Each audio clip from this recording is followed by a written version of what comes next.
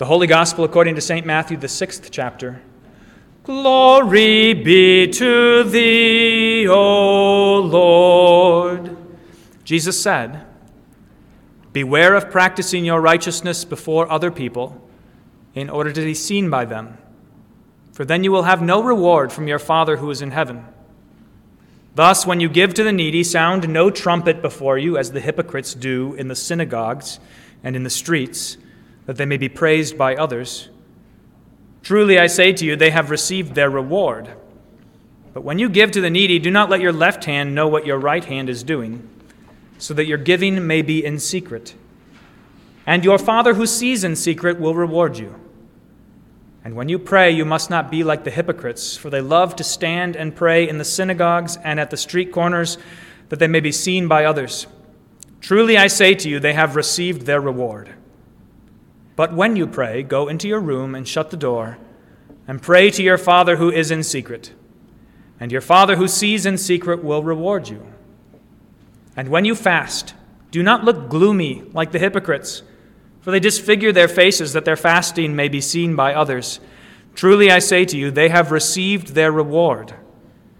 But when you fast, anoint your head and wash your face, that your fasting may not be seen by others, but by your Father who is in secret. And your Father who sees in secret will reward you. Do not lay up for yourselves treasures on earth, where moth and rust destroy, and where thieves break in and steal. But lay up for yourselves treasures in heaven, where neither moth nor rust destroys, and where thieves do not break in and steal. For where your treasure is, there your heart will be also." This is the gospel of the Lord. Praise be to thee, O Christ. In the name of the Father, and of the Son, and of the Holy Spirit, Amen. Maybe you know the story of Pollyanna. Maybe you saw the 1960 film version starring Hayley Mills as a young girl, young Pollyanna. Maybe you know the term to be Pollyannish, that is, ever optimistic, always looking for the bright side of things, playing the glad game, always looking for something to be glad about. Maybe you know people like that, and maybe you're kind of annoyed by them in your life. There's a scene in this book that is so striking and fitting for our gospel lesson tonight. I wanted to share it with you.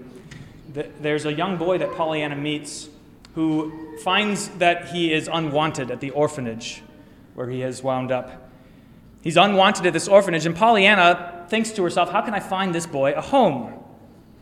And she remembers the Ladies' Aid, who have been so kind and charitable to her, and she thinks to herself, maybe if I go to the Ladies' Aid meeting and I mention this boy, they'll want to support him, they'll want to take care of him.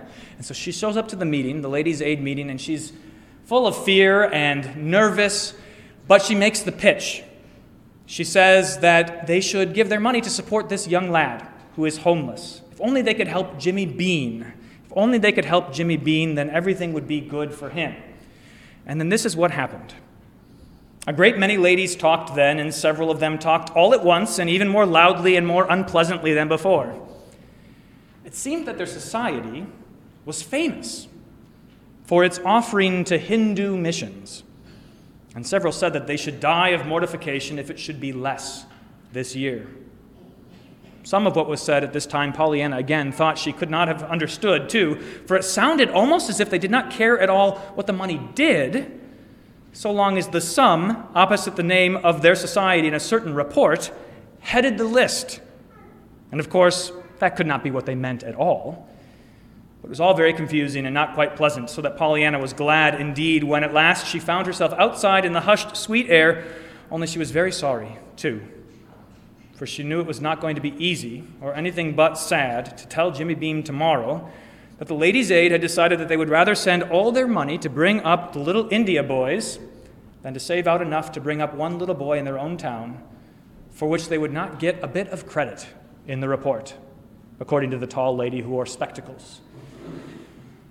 Poor Pollyanna doesn't realize what's going on. She thinks she must have misunderstood something. It can't be possible. It can't be possible that all they're concerned about with their money is that they get recognized for their charity. That can't possibly be what's going on. It's ridiculous.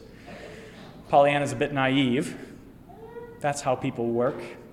wanting to be seen for our good deeds, wanting to be recognized for our charity. You don't have to be Pollyannish, though, to think that it's ridiculous. It's a strange thing that they'd be so brash about it. So brash about wanting to head the list of having given the most money to such a wonderful foreign mission and not really caring what their money accomplished at all. It's always a temptation. We are always tempted, like that Ladies' Aid, always tempted to think not about what is good, but instead about what will appear good. To think instead of what God cares about, what God loves, instead to think what people care about and what people love. Instead of looking for the reward from God for our righteousness, for our good deeds, looking around us for rewards from others. Maybe you can look into your own heart and see the ways this works. The times and places where instead of doing what is righteous and good, you do what appears righteous and good. And when doing what is good would not look very good, you don't do it. This is exactly what Jesus is getting after in our gospel lesson tonight. He's getting after people like us who love the glory that comes from man more than the glory that comes from God.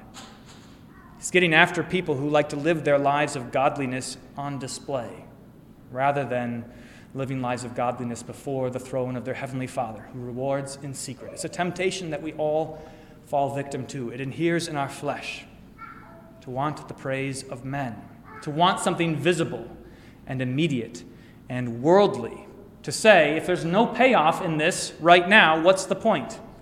If there's no payoff right now in my prayers, in my fasting, in my charity, in showing mercy, in practicing righteousness, what's the point? If I have to wait till eternity, what's the point?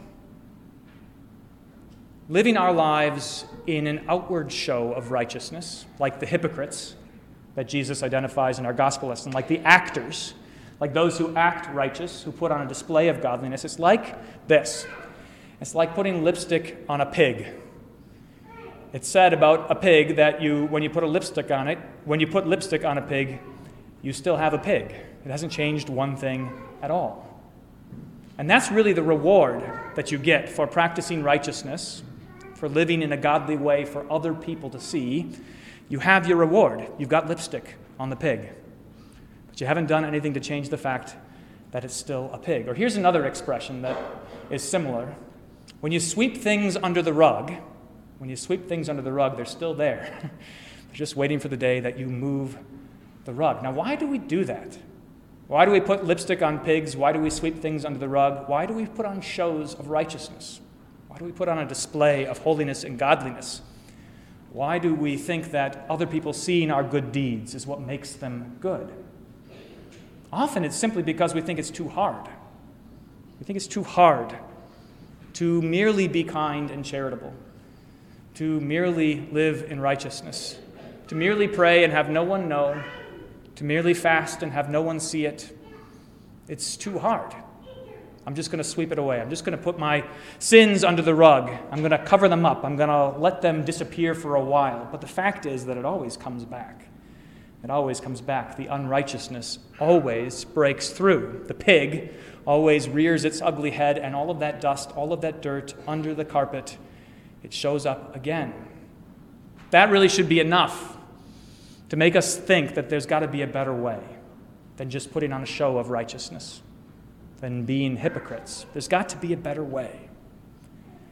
The better way is found in this. Take that picture of sweeping things under the rug. The fact is that cleaning up the dirt, cleaning up the sin in our lives, while it seems insurmountable for us, living righteously, doing good deeds, being kind and charitable, it seems impossible for us, but that is exactly what God wants to give us. He wants to take all of our sins and all of our unrighteousness away. He wants to clean us up thoroughly. He wants us not to be pigs anymore. He doesn't want just to put some lipstick on their lips and pretend like it's all okay, but he wants to make us new creations. He wants to give you a new heart that loves what is good.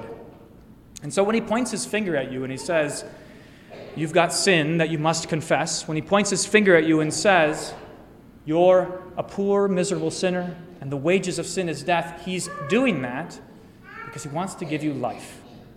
He doesn't want you to just cover it up. He doesn't want you to just hide it away. He doesn't want you to practice righteousness on display, but he wants you to be righteous, and he intends to give that to you, to give you righteousness and holiness and a new life. This is the thing. God does not just want you to look holy, but he wants to make you holy. And that is far, far better. Of course, it's not something that we could accomplish on our own, and really, if we were to try on our own, the best we could do is to cover things up. The best we can do is a good coat of lipstick. But God has something far better in store. That's why the season of Lent is so precious. It gives way to Good Friday. And in the cross of Jesus, he takes all of our sins away. There's nothing to cover up anymore. He takes all of our unrighteousness. It's nailed to the cross with him. It's buried in the grave. It's sent as far as the east is from the west. There's nothing to cover up anymore. There's no display needed. There's no acting needed. You are made righteous and holy by the sacrifice of Jesus. By his death and burial and resurrection, you don't have to pretend. You don't have to care about other people thinking that you're righteous because God has made you righteous.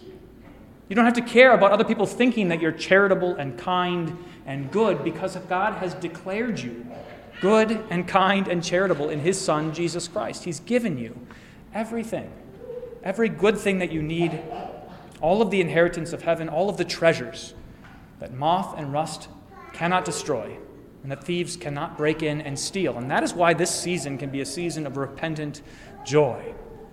You can uncover all of the dirt that's on the rugs. You can stop under the rugs. You can stop with the pretense. You can stop with the acting. You can stop putting lipstick on that pig. You can just be a sinner in the hands of a gracious and merciful God who loves you so that he was willing to die for you, who loves you so that he was willing to give his own Son, his own life for you. That is how you can keep the charge that is given to you by Peter today. He says, make every effort. Make every effort. Now, in the holiness that has been given to you, make every effort to supplement your faith with virtue and self-control and all of the good things that God wants to give to you. They're all at your disposal. All of the gifts of God's righteousness, they are yours. Because God has heard your penitential cry. He's heard your pleas for forgiveness. He's heard your confession, and he has pronounced you innocent. He's given you his own life and has had pity on you. That's the fulfillment of what the prophet Joel is saying. Repent, he says, rend your hearts and not your garments. Why? Because God wants to make you whole. He wants to give you new and clean hearts. He wants to give you a new life. He wants to lead you in paths of righteousness for his name's sake. Rejoice. Repent with joy. But today and always, and especially in this season of Lent, you don't have to pretend. You don't have to be a hypocrite. You don't have to care what anybody says or what anybody thinks, but God alone. And he looks on you in love, and he says about you, you are my beloved child, with whom I am well pleased. In the name of the Father, and of the Son, and of the Holy Spirit, amen.